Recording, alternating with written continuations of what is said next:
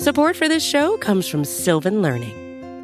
When children love learning, they can tackle any challenge life throws at them. Sylvan's Insight Assessment can help you determine if your child is ready for what's ahead. It can also identify gaps in learning and point out areas that could be of concern for your child so they can tackle what's to come. And right now, it's the best price of the year at $29. Go to sylvan29.com to learn more and get your child's assessment for only $29. That's SYLVAN 29.com. From Cafe and the Vox Media Podcast Network, this is Now and Then. I'm Joanne Freeman. And I'm Heather Cox Richardson.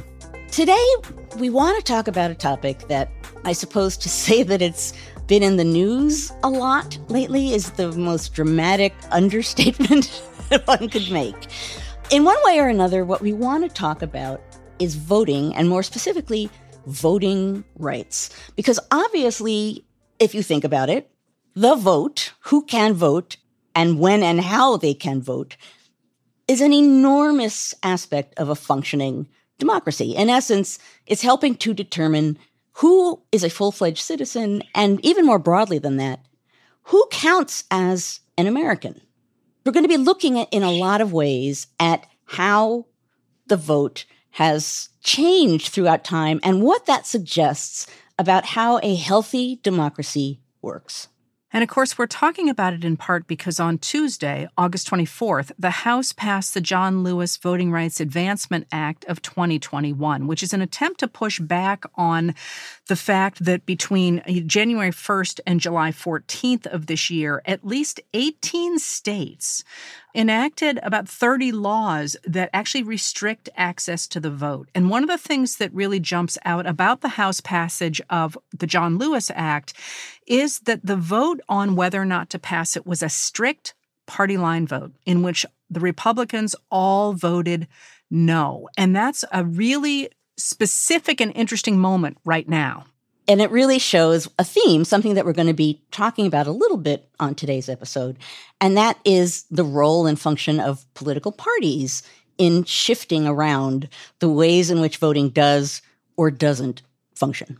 So let's start, Joanne, with the beginning of voting. So one of the things that was fun about talking about this is that I'm actually pretty good about the 19th century, but when you talk about the early voting, like all I know is that George Caleb Bingham painting where you've got people, men all standing around outside a polling place, playing with dogs and drinking and talking about voting. With stovepipe hats. And you right? said, one of the things you said, I mean, think about it. When the framers actually came up with this idea of voting, like it's not in the Constitution how that's going to happen.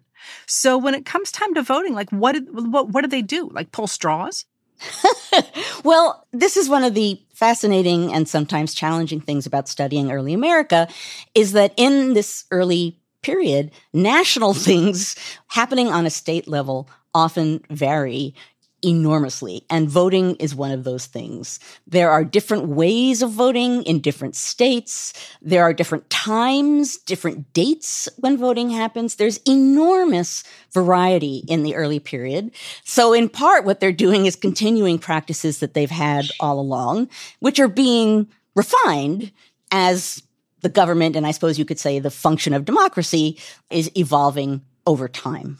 Okay, so literally the federal elections take place in the states, which right off the bat says we've got a problem in terms of making order out of any of this. But what does that look like? There were a few different ways in which, if you were in either Pennsylvania or New York or Georgia, voting, how that would look. Well, first of all, for me, it wouldn't look like anything in the early years, right? Because I'm a woman. Well, that's true. None of us would be, neither you nor I would have anything to say, except in New Jersey, which I'll come to momentarily. So yes, it would not look like anything to us. It would be pretty much from the outset, white men of certain means. The vote was restricted to people who were worth a certain amount of money, with part of the logic to that being that you should literally be invested in the community that you're voting for. Another part of it being because people in power trusted other people of power and assumed that, of course, they would have the franchise. But throughout those states, there were basically two different ways in which you voted. And as you'll hear as I'm describing them, there are a lot of ways in which you can do some fishy things with votes, even in this very early period. So you could use a poll book, and some places used poll books, and that's literally a book with the names of voters in one column and their votes in another column. And some of those books survive. In that case, what would happen would be you would come into a polling place and you would announce who you were voting for, and it would be written in the polling book. So obviously, really public procedure. And there was a lot of in-person voting like that throughout the states at this time. And poll books were one primary form of evidence of that. How'd you get your name in the book? I think you would basically give your name, and then some poll books show ineligible written after a name. So there would have been checking, I think, after you gave your name to make sure that you were an eligible voter. The problem with that is, among other things, spelling matters. A candidate's name, the spelling of it matters, and you can throw out a vote if it's misspelled. And that's largely the problem of clerks who had their own politics. But for example, in 1807 in Ohio, there was a fellow, his last name was Meigs, or Meigs, M-E-I-G-S, that was spelled 24 different ways in the ballot books from the time period. And there was a pronouncement that only 3 of them counted. And an enormous segment of the voting public was just eliminated. So poll books were one way in which you voted. The other was handwritten ballots.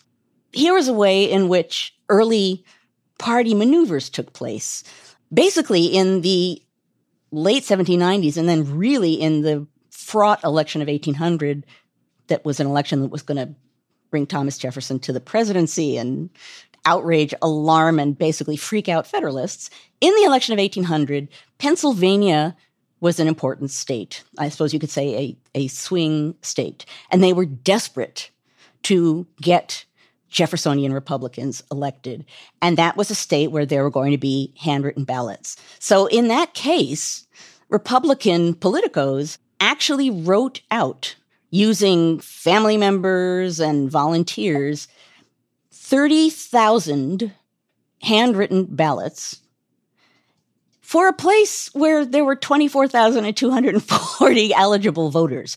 So when you say they're handwritten ballots, it's not that the person voting writes the ballot, it's that the party goes ahead and writes the names of people down on a piece of paper.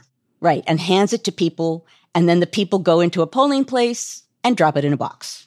Because it's not likely that all of them could read. Right, or read or spell or anything. So how handy if the Jeffersonian Republicans come along and say, here are the people for whatever office that you really need to vote for, and they drop the ballot in the box. So do they go to the other guys and say, here's a ballot for your guy, and they've misspelled all the names? Now, I'm sure that happened. I do not have evidence of all of the tricky maneuvers that happened in this time period. You can definitely hear all the space for that stuff to happen. To me, one of the remarkable things about this is that 30,000 handwritten ballots? I mean, that's some serious effort to swing an election. And ballot boxes were the alternative to poll books. However, there were also trick ballot boxes with false bottoms. There were all kinds of ways in which... What does that mean to have a false bottom? That means that they stuff it first and then they just take the bottom out? Or is it the other way around, that you put ballots in and they fall to the bottom and then you cover them up? I sound really quite like I'm trying to steal an election over here, don't I? You totally do. And this is something I do not know how the false bottom worked. I know that it existed because in 1858, there was an alternative created to prevent all of that either falling to the bottom or stuffing it before from happening. So they created glass ballot boxes so that you could see everything that was happening inside. But clearly, part of what I'm saying here is a long history of people manipulating votes in one way or another to have a leg up, and even from the beginning, dirty tricks that they assumed were fine as long as no one caught them. Now, as I started out by saying, the vote is restricted to white men of certain means, except for a time in New Jersey. Everything's legal in New Jersey comes from the Hamilton musical. Did your friends attempt to negotiate a peace? He refused to apologize. We had to let the peace talk cease. Where is this happening? Across the river in Jersey. Everything is legal in New Jersey. In 1789, let's look at this as an example. Only 6% of Americans were eligible to vote in the 1789 presidential election. But in New Jersey, 6%. 6%. I'm going to pause there for a moment because that's a number. Okay. And of course, that's very restricted to a certain group of people, except in New Jersey. Except in New Jersey, where, beginning during the Revolutionary era, white women of certain means could vote. So basically, wealthy women could vote, except not wealthy married women, because their property automatically was given to their husband. So basically what this meant So they're not was, wealthy anymore. No, they just like us, would vanish. So widows. Widows, or something. precisely, Yeah, okay. wealthy widows. So wealthy widows have the vote. And, it's tempting to say, like, oops, or to use what you like to say, Heather, oopsie poopsie, that we forgot, we let this slip. But as a matter of fact, when there's a revision made to voting, they include the phrase, I guess in 1790, they include a phrase that says, no person shall be entitled to vote in any other township or precinct than that in which he or she doth actually reside at the time of the election. So they're deliberately allowing this to happen. Now, of course, part of the reason is it benefited someone. Wealthy widows leaned Federalist, and so having women vote potentially could swing elections. And they voted in reasonable numbers. And just recently, in 2018, the Museum of the American Revolution discovered actually polling books, what I mentioned before, documenting women voters in New Jersey. And they uncovered between 1800 and 1807, 163 women voters, which is not a vast number, but considering that they're generally not voting at all, pretty good. However, over time, it did not necessarily serve the Federalists as well. Elections became tighter. You're trying so hard not to say this. You're trying so hard not to say who takes the vote away from women in New Jersey. Oh, but no, I thought about you when I was looking at this. And here's the thing, Heather, you can't entirely blame it on Jeffersonian Republicans. And I know you want to, and I can see you're even laughing. I can see the look on your face. It wasn't me. Yeah, you didn't say it. Harumph. That's my first harumph of the episode. Basically, in 1807, there was a decision that it could be stripped away, in part, and this is significant given where we are today, in part because there was an election in 1807 where there was a lot of actual fraud, some of it from men dressing like women so that they could vote twice. And so, of course, the fraud was blamed on women and free black voters. There were also some free black voters in Pennsylvania. So people said, ooh, there's fraud. Women and free black men should no longer be allowed to vote. Okay, so the white men dress up as women, and the women and the free black people get accused of fraud. Precisely. Okay, just clarifying that. No, that's a good clarification, and that's precisely the case. And it gets stripped away, but it's a bargain. So here's where I'm giving a slight, I'm countering a little bit your Jeffersonian Republican hatred. In essence, there's a kind of bargain made in the New Jersey legislature between Federalists and Republicans. Federalists basically say, the women basically benefit us, so women no longer can vote, fine. And Republicans say, well, free black voters, they sort of have been here voting and they don't need to vote either. So as much as you want to blame this on Jeffersonian Republicans, actually it's all That's right. of these people who just decide, okay, that's it. We're done. Interesting thing for a few years, kind of an experiment. It's taken away. So just to be clear, it's not Jeffersonian Republicans I dislike. It's Thomas Jefferson. I know. But you can't resist an opportunity to point in that general direction. But that's really interesting because both the Federalists and the Jeffersonian Republicans come together to say, we can all get along so long as we cut out the women and the black people from voting. Precisely. Yeah. But now I want to get into the next part of these early years, and that's that. So you can go ahead and you can mess around with the actual system of voting. And then the other thing that takes place is essentially on the street or in the fields or in front of the saloon or the many places that they're voting, because, of course, we don't at that point have explicit government-sanctioned places in which to vote. People are voting in saloons. They're voting wherever men gather, women being excluded. But in those places, or even before a vote, there's a way to keep voters from the polls. There sure is. And this is largely through intimidation and violence. Now, I'll start out by saying, boy, was the United States violent in this time period. I mean, so although some of what I'm going to be saying here sound and is remarkable, it's important to put it in that context because there were incredible numbers of riots and man-to-man violence. So keep that context there. However, it was, I want to say, almost commonplace for there to be intimidation, shoulder hitting, as it might have been called at the time. People standing outside polling places or just in the streets trying to intimidate people to either not vote or vote a certain way. Now, this happened in a general way over time. I've even found in my research in colonial Virginia, the brother of a candidate standing next to the door of a polling place with a gun. He didn't do anything, but it was a really clear message. But it became targeted over time in some cases. And the greatest example of this, or certainly the most striking example of this, is the Know Nothing Party, which is a nativist party that is active mostly in the 1840s and 1850s. The Know Nothing Party basically was anti-immigrant, nativist party, and they really made an extreme organized effort to attack or intimidate immigrant voters at polling places. And there would actually be riots at some of these polling places, and as you'll hear in a moment, people killed. So, for example, in 1857, there was a massive, I guess you'd have to call it a riot. The Baltimore Know Nothing Party brought in 3 gangs, and the names, you will not forget the names once I give them to you. They brought in 3 gangs with great 19th century gang names: the Plug Uglies, the Rip Raps, and the Chunkers. You gotta love it. They got them to come to Washington and to attack Catholic immigrant voters.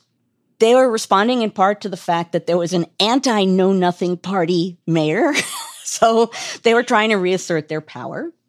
But these gang members began attacking people at a particular polling place. Newspapers at the time describe it, but they go a little overboard. Newspapers in this period exaggerate. So I'm going to read you what one says, and then we can knock it down by 40%. One man was armed with a large blacksmith sledge, another with a horse pistol of large dimensions. A third carried a miscellaneous assortment of revolvers, bowie knives, billies, and iron bar. I don't know how that guy carried all of that stuff, but the newspaper says he did. While a fourth carried, besides a side pocket filled with convenient stones, brickbats, and etc., a large billet of oak wood of sufficient weight to fell an ox. Now, newspapers really exaggerate in this time period. However, the fact of the matter is these were armed in one way or another. And ultimately, people end up getting killed. The mayor calls in Marines to quell the violence. When the Marines get there, they find that some of the gang members have dragged a cannon to the polling place and are prepared to use it. In the end, 8 men, mostly innocent bystanders, were killed during this riot. And I discovered this riot because I was reading the diary of someone. And when he's talking about this election, he says, oh, only 8 men killed this year. That's pretty good, which tells you something about elections. But that's very targeted nativist violence against immigrants and particularly against Catholic immigrants. Not the first time it happened. There was a similar thing that happened in 1856, but it sends you a pretty clear message about what's going on. And the thing about that kind of intimidation is you don't need to carry it out everywhere for it to have an impact. If in one place you show extreme violence and a willingness to go to the level of killing people, that message is going to carry. So that if you're an immigrant voter or a Catholic immigrant voter, you're going to know that there's a threat if you vote. And so intimidation, strategically carried out, can send a really sweeping message that can affect whether people are willing to vote or not.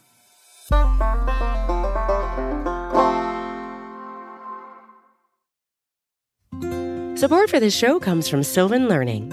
As a parent, you want your child to have every opportunity, but giving them the tools they need to tackle every challenge, that takes a team. Now more than ever, educational support tailored exactly to what your child needs can make all the difference. That's why parents have trusted Sylvan Learning for 45 years as the ultimate teammate in their child's educational journey, instilling in them a love for learning and a passion for reaching the next level. And Sylvan's Insight Assessment can identify gaps in learning and areas that could be of concern for your child. It's a 360-degree view into your child's learning that you can't find anywhere else. and helps ensure that your child didn't miss something in school that might put them at a disadvantage in the future.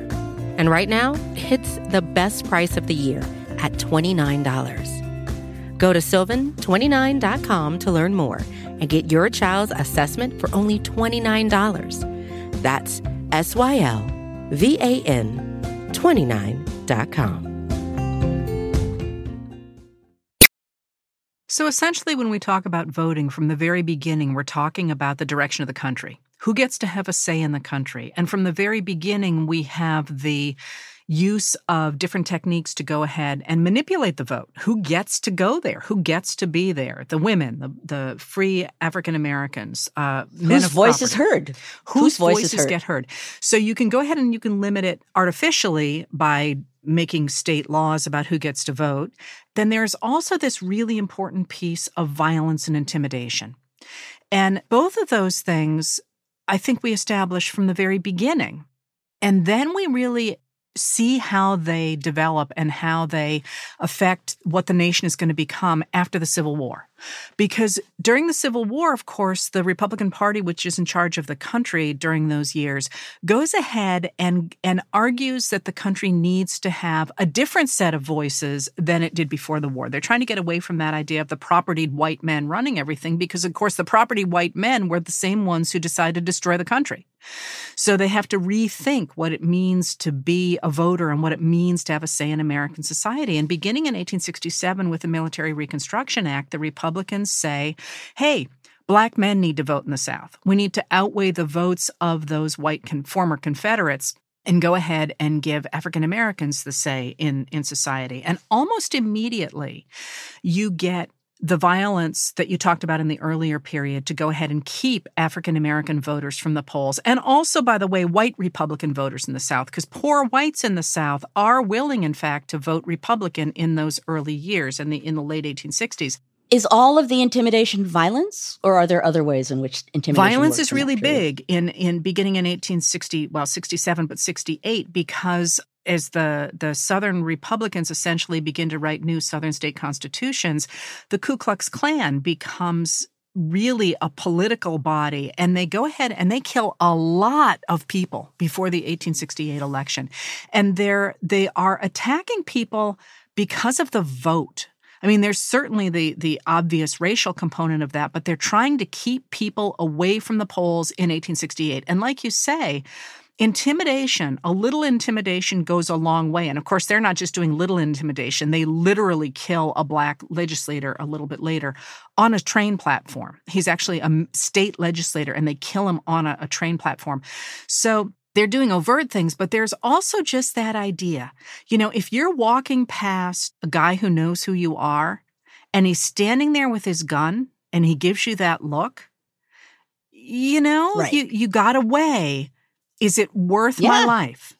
And you got to go home and, in this case, talk to your wife. And she says, no, because if you do this, we're going to starve to death, you know, because we won't have your labor to go ahead and support the family. And that intimidation, that KKK intimidation, is really so effective that, of course, by 1870, we get the establishment of the Department of Justice to go in and to enforce the laws that say that African Americans actually have voting rights. Are those laws enforced? They are immediately after 1870. But what happens is that we get, of course, the Military Reconstruction Act and then the Southern state laws that go ahead and establish Black voting in the South. And in the election of 1868, African Americans do vote. They are what manages to swing the Southern states behind Ulysses S. Grant. And after that happens in Georgia, Georgia goes ahead and throws out all the African Americans who've been elected to the legislature because they say, hey, according to state law, you're not allowed to serve. And at that point, Georgia gets, this is one of my favorite historical tidbits, Georgia gets remanded to military rule. That's what all the textbooks say. And I still remember one day I was in the library and I'm like, what the heck does that mean? Like, do troops march in? Because it sure sounds like troops march in, and I don't see any records of troops marching in. All that means is that Georgia did not get to have senators and representatives after that. And I have to point out here the historian instinct that you just revealed there, because it is true. So many times, if you don't pause and think about a word that seems weird, you actually miss the what of a moment. So Remanded sounds like it's obvious, but you asked the historian question. Well, I was also bored. I don't care why you asked the historian question. But so that's why we get the 15th Amendment, the idea that the right to vote shall not be abridged according to race. And that 15th Amendment is going to be really powerful because when the 15th Amendment is ratified, first passed through Congress and then ratified by the states, American women who had been so instrumental in keeping the Union together during the Civil War go ahead and say, hey, wait a minute here. You know, why aren't we included in that? And they go ahead in 1872 and they say, okay, you did include us in the 15th Amendment, but under the 14th Amendment, people born in America or naturalized, with the exception of some indigenous Americans, are citizens. And therefore, as citizens, we have the right to vote. And in 1872, they go ahead and they hold a vote-in which they go ahead and they register to vote, or they try to register to vote, and they actually cast ballots in the 1872 election. That's how Susan B. Anthony gets in trouble for the crime of voting. But what comes out of that is the challenge to what it means to vote.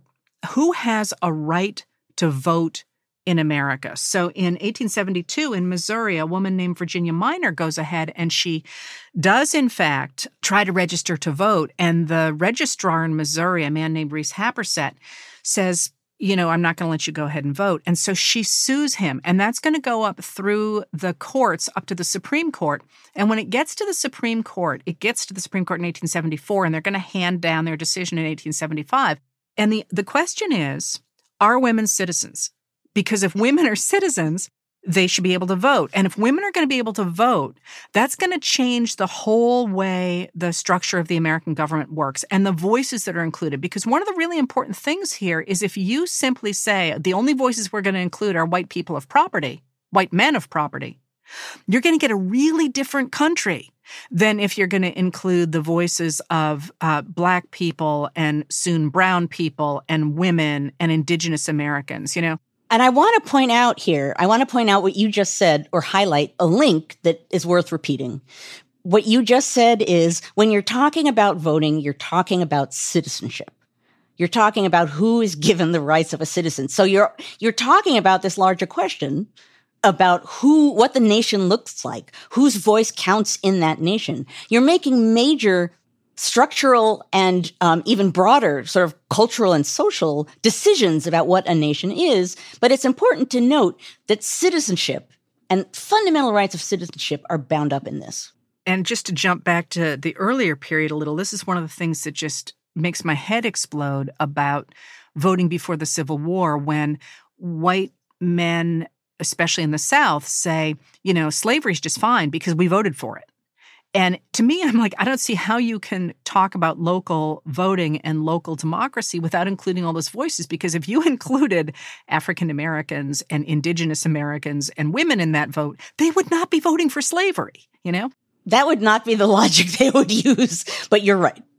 No, you're right. That would be far from their mind. But that is literally the logic that Stephen Douglas uses when he talks about why slavery is just, you know, ducky. But what happens then in 1874 is really interesting because it goes before the Supreme Court, this question of Minor v. Happersett, you know, are women citizens? And therefore, should they have the right to vote as they tried to have in 1872? And the Supreme Court in 1875, a really important year, hands down a court decision, the Minor v. Happersett decision, in which it's very long and detailed. And they go, yes, of course women are citizens. And they list, I think, every possible instance they can find of women doing citizen-like things. And then, you know, it goes on and on and on. And then at the very end of it, they say, yes, of course women are citizens. But citizenship does not necessarily convey the right to vote. Mm-hmm. Now, all of a sudden, you know, the 15th Amendment to the Constitution says you can't discriminate based on race. But now in 75, the Supreme Court has said, yeah, but you can discriminate in any other way you might like. And that, of course, is going to be absolutely huge because 1876, the next year, you're going to have Southern states, the Democrats in Southern states, going ahead and cementing their control over those states and beginning to exclude people from the vote based on things that are not race, but that map onto race extraordinarily closely. And I think it's important to note, again, by map onto race. In one way or another, poor and marginalized people are always under attack, and race is a component within that. So you can restrict or attack voting without being as blatantly racist as your efforts are, because you're not explicitly saying Black people can't vote. You're setting it up so that in a broader way, poorer people or a certain kind of people or people who live in a certain place can't vote. And while it's obvious what that means, it's not said outright. And sometimes that difference matters. Well, that's precisely what happened in the 1870s and the 1880s, because while white Democrats in the South were worried about African-American voters voting Republican, white Northerners were concerned about immigrant voting. So they are both looking at the rise of organized labor, of African-American workers, of a marginalized underclass, if you will, gaining a political voice. And that's exactly the grounds on which they begin to cut back on voting. First, like you say, through violence and intimidation with the KKK, for example, but also with violence and intimidation in the North against immigrants.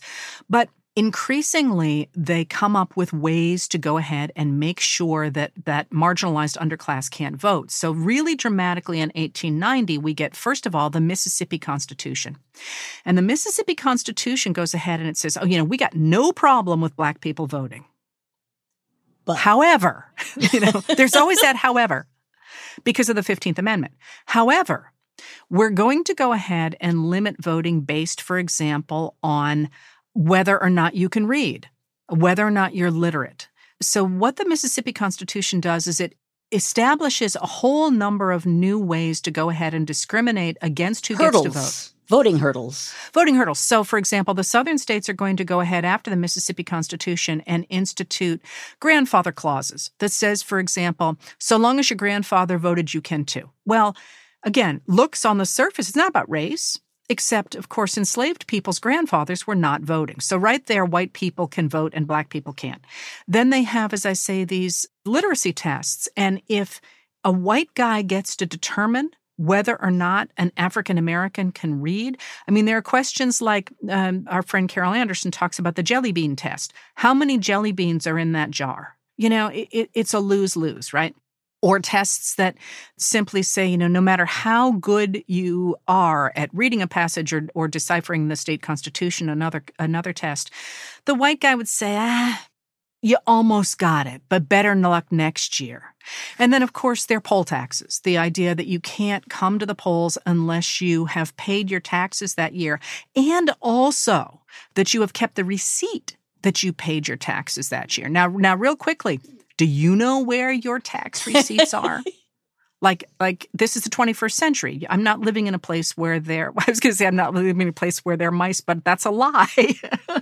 But, if you're living in the country and you're trying to keep your belongings together and you've got animals in your house, as everybody in the country does, you're not going to keep your hands on your poll tax receipt. And that's in the first Constitution, the Mississippi Constitution is 1890. And the New York Times looks at that and they say, well, that's not a bad idea. We'd love to keep illiterate, poor people away from the vote. And after 1890, the states across the Union, North and South, are going to go ahead and rewrite their state constitutions to go ahead and limit the vote of people who are poor people of color in the South primarily, but also immigrants in the North. And the number of people voting gets dramatically smaller after 1890. And then there's also something else that is really interesting that happens in 1890, and that's that 1890 is the year that America adopts the Australian ballot. And this is something that's seen as a reform, as something that's really good, because it's going to take the suffrage away from people who can't read, because the Australian ballot goes ahead and it tries to take politics out of the vote by going ahead and establishing ballots printed by the government that have both parties' candidates on them. So no longer are ballots going to be color-coded and you vote for the Democrats with one color and the Republicans with another, so that individuals didn't have to read. They could simply take the ticket from their side. And that's actually why I asked about whether or not people were cheating in the early years by putting the wrong names when they wrote things down, because that does happen in the 19th century, where people say, here's your Republican ballot, and it's actually a Democratic ballot, but people can't read, so they don't know the difference.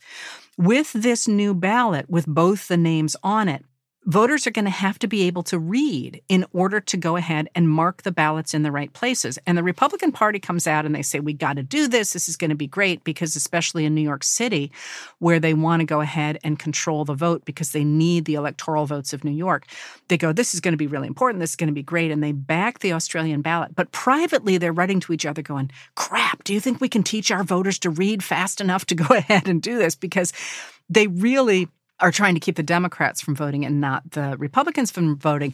But the Australian ballot, which is, again, an attempt to clean up that that's what I was going to say. That's what I was going to say, is that the argument that people make when they want to justify it is it's purifying elections. It's a good thing. It's a good thing. It means, and actually some people say it will even make the voting of a straight ticket, one party, less likely because all of the candidates will be listed and you can vote for any of them. So there are all kinds of ways in which it's justified as something that will purify and strengthen elections. And as everything else which we've been discussing here, underlying that are ways to keep out voices. And so what happens after 1890 is in the South, we get a one-party system. And in the North, we also have limited the vote to a body of people who look not unlike that original set of voters. And what's interesting about this middle period here is that the rules and the violence in the early years were designed really to keep propertied white men in power. And after 1860, there is this initial attempt to open up the vote, first to Black men and then to women. And once again, the system, through Minor v. Happersett and then through state laws, and violence goes ahead and creates that same limitation again, because although I really emphasized Minor v. Happersett because I think it's such an important law, of course, the KKK and after 1889, when there's a real attempt to protect Black voting again, the rise and really just devastation of lynching across the South to keep Black men primarily, at least this is the argument for it, from corrupting the body politic first and then from corrupting society in general, really takes off. And again, talk about intimidation. You know, how many of your neighbors do you have to lose to a white mob before you say, nah, I guess I don't think I need to have my voice heard here? And you would assume, as so many of us do, that one voice doesn't make a difference. That's right. And you don't necessarily, for very logical reasons, step back and think about all the one voices that adds up to. Well, that's what the real power, like you say, of terrorism is that it doesn't take all that much pressure for someone to make that calculation and say, well, you know, the system's stacked against me, and if I show up, I could lose my life. That's the importance of that word, right? I mean, terrorism is about terror. There might be violence involved, but what it's about is keeping people afraid to the point that they won't do what you don't want them to do. And that has a real power. And that changes dramatically in America in the 1960s. Coming out of World War II and the idea in America that theoretically, it's only theoretical at that point, of course, that everybody should have an equal say in society, and that coinciding with the anti-colonial movements, especially on the continent of Africa, there is an increasing movement among Brown Americans and Black Americans to say, wait a minute, this is our country too. We need to have a voice in this country as well. And once again, they're going to face both state and federal systems that keep them from voting, but also extraordinary intimidation. So, of course, what happens is after World War II, there's pressure from both the Black and the Brown community to be able to vote, to have a say in society. And after the Brown versus Board of Education decision in 1954, and the massive resistance on the part of, especially of white Southerners, to go ahead and stop the desegregation of schools, African Americans begin to stand up for their rights. And in 1957, and then again in 1960, under pressure both from the African Americans who are demanding rights, but also pressure from Republican President Dwight Eisenhower, Congress passes civil rights acts that are designed to empower the federal government to go ahead and protect Black voting as they had been empowered to do in the 1860s and 1870s.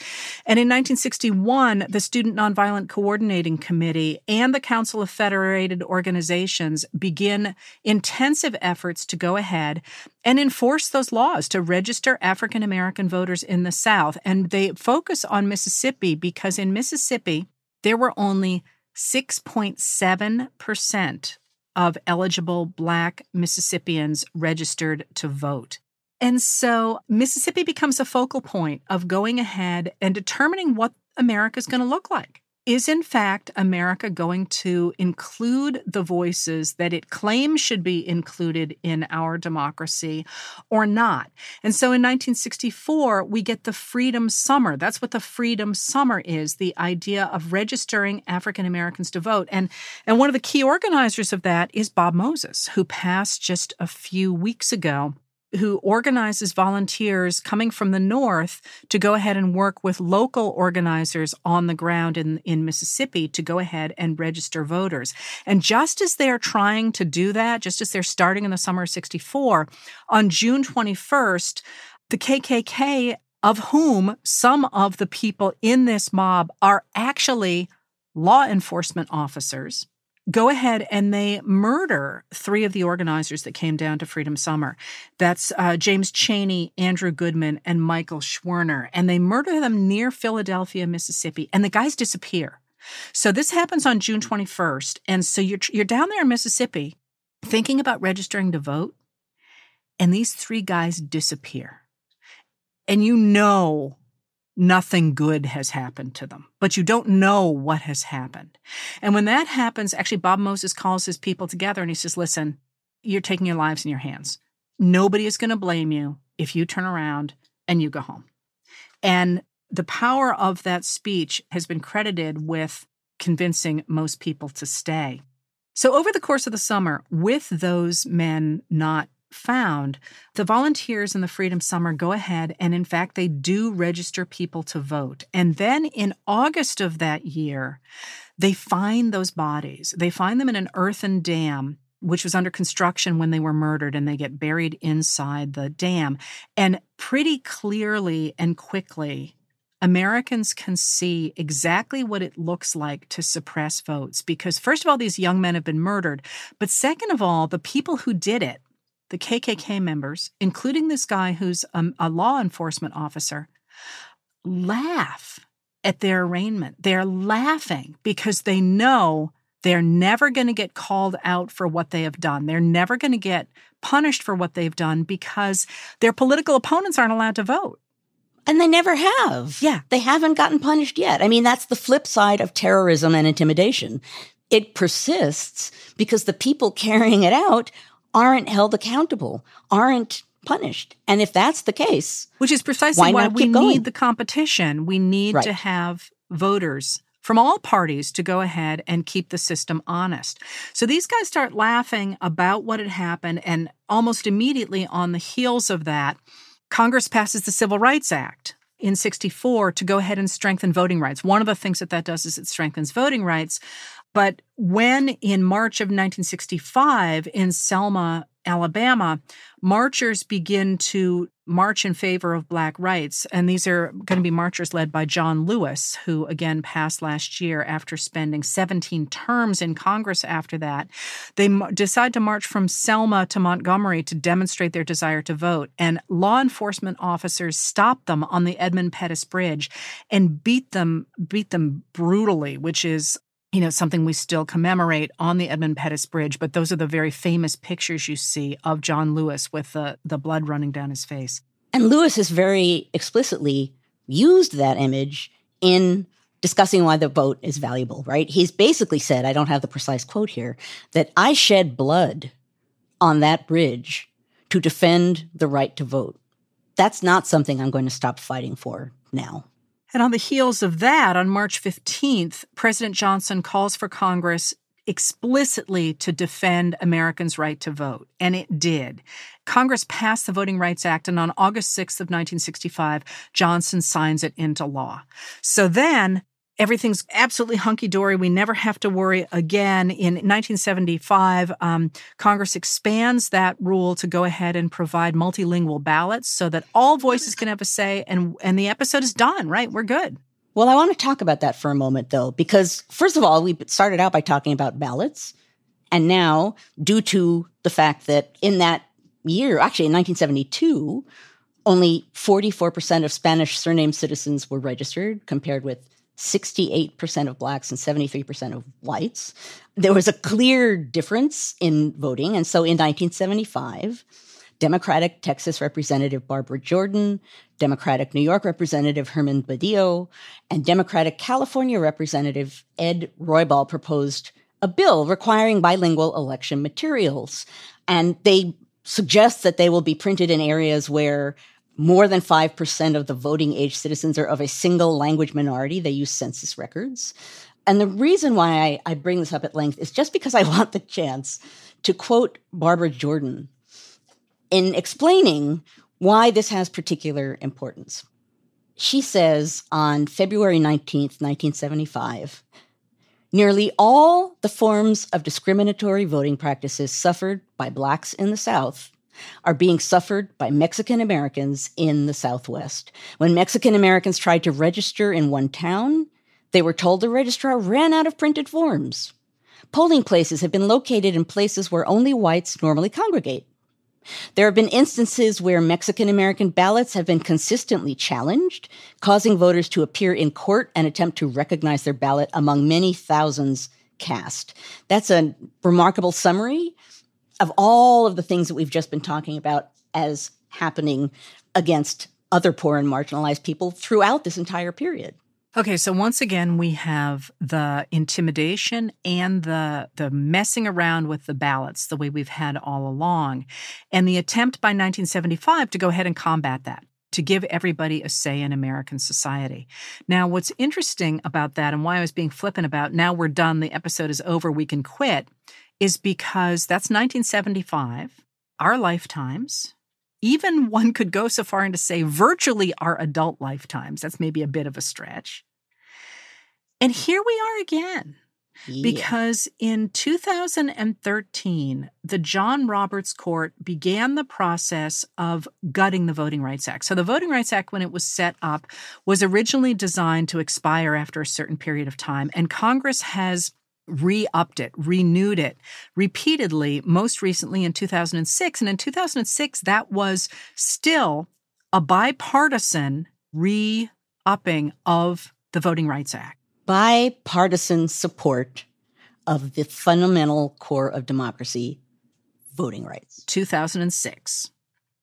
Then, 2013, with Shelby County versus Holder, a decision from the Supreme Court, it gutted the Voting Rights Act by taking away a key provision of it. And that provision was that the Department of Justice had to sign off on new laws, new state laws that limited the vote.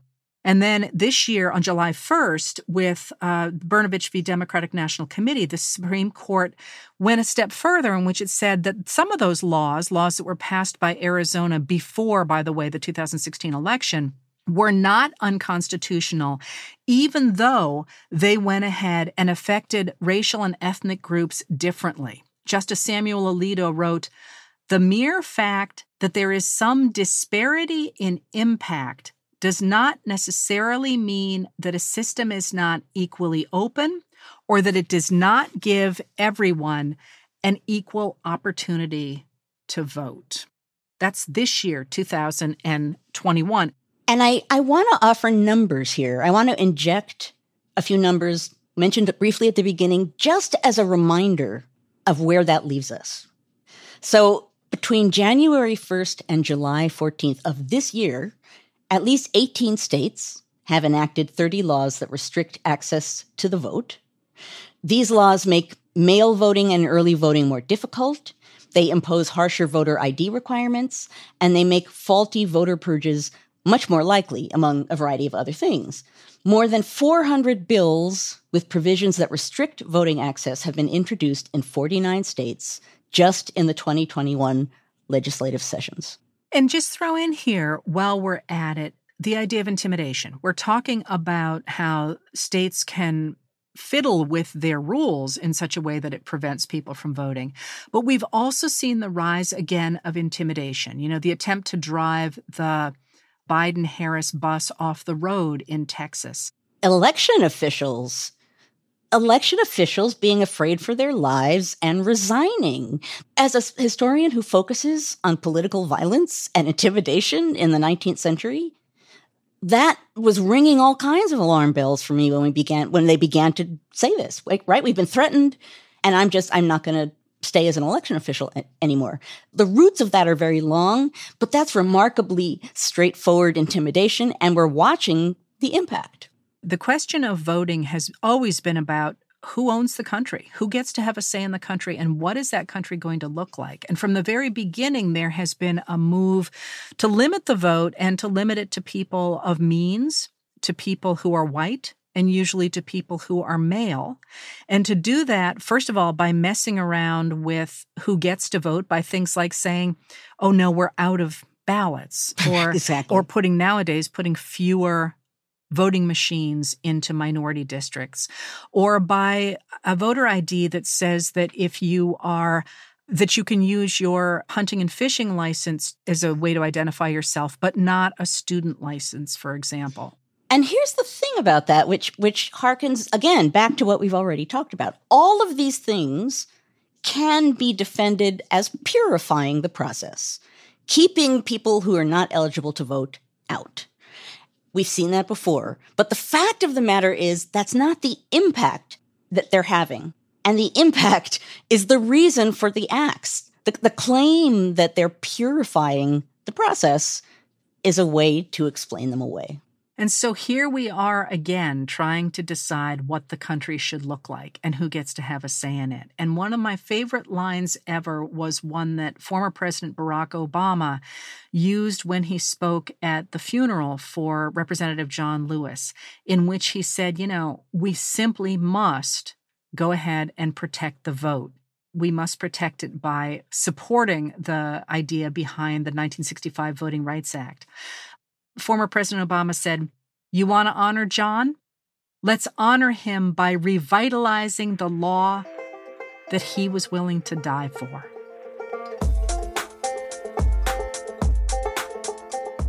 Our conversation continues for members of Cafe Insider. Heather and I take you behind the scenes of each episode in a special segment of Now and Then that we call Backstage. So join us backstage and get an inside look at the thoughts we're wrestling with as we prep for our weekly conversations. Head to cafe.com/history to join. And for a limited time, get 50% off the annual membership with a special code, HISTORY. That's cafe.com/history. And the discount code is HISTORY. That's it for this episode of Now and Then. Your hosts are Joanne Freeman and Heather Cox Richardson. The executive producer is Tamara Sepper. The editorial producer is David Kurlander. The audio producer is Matthew Billy. The Now and Then theme music was composed by Nat Weiner. The Cafe team is Adam Waller, David Tatasciore, Sam Ozer-Staten, Noah Azulai, and Jake Kaplan. Now and Then is presented by Cafe and the Vox Media Podcast Network.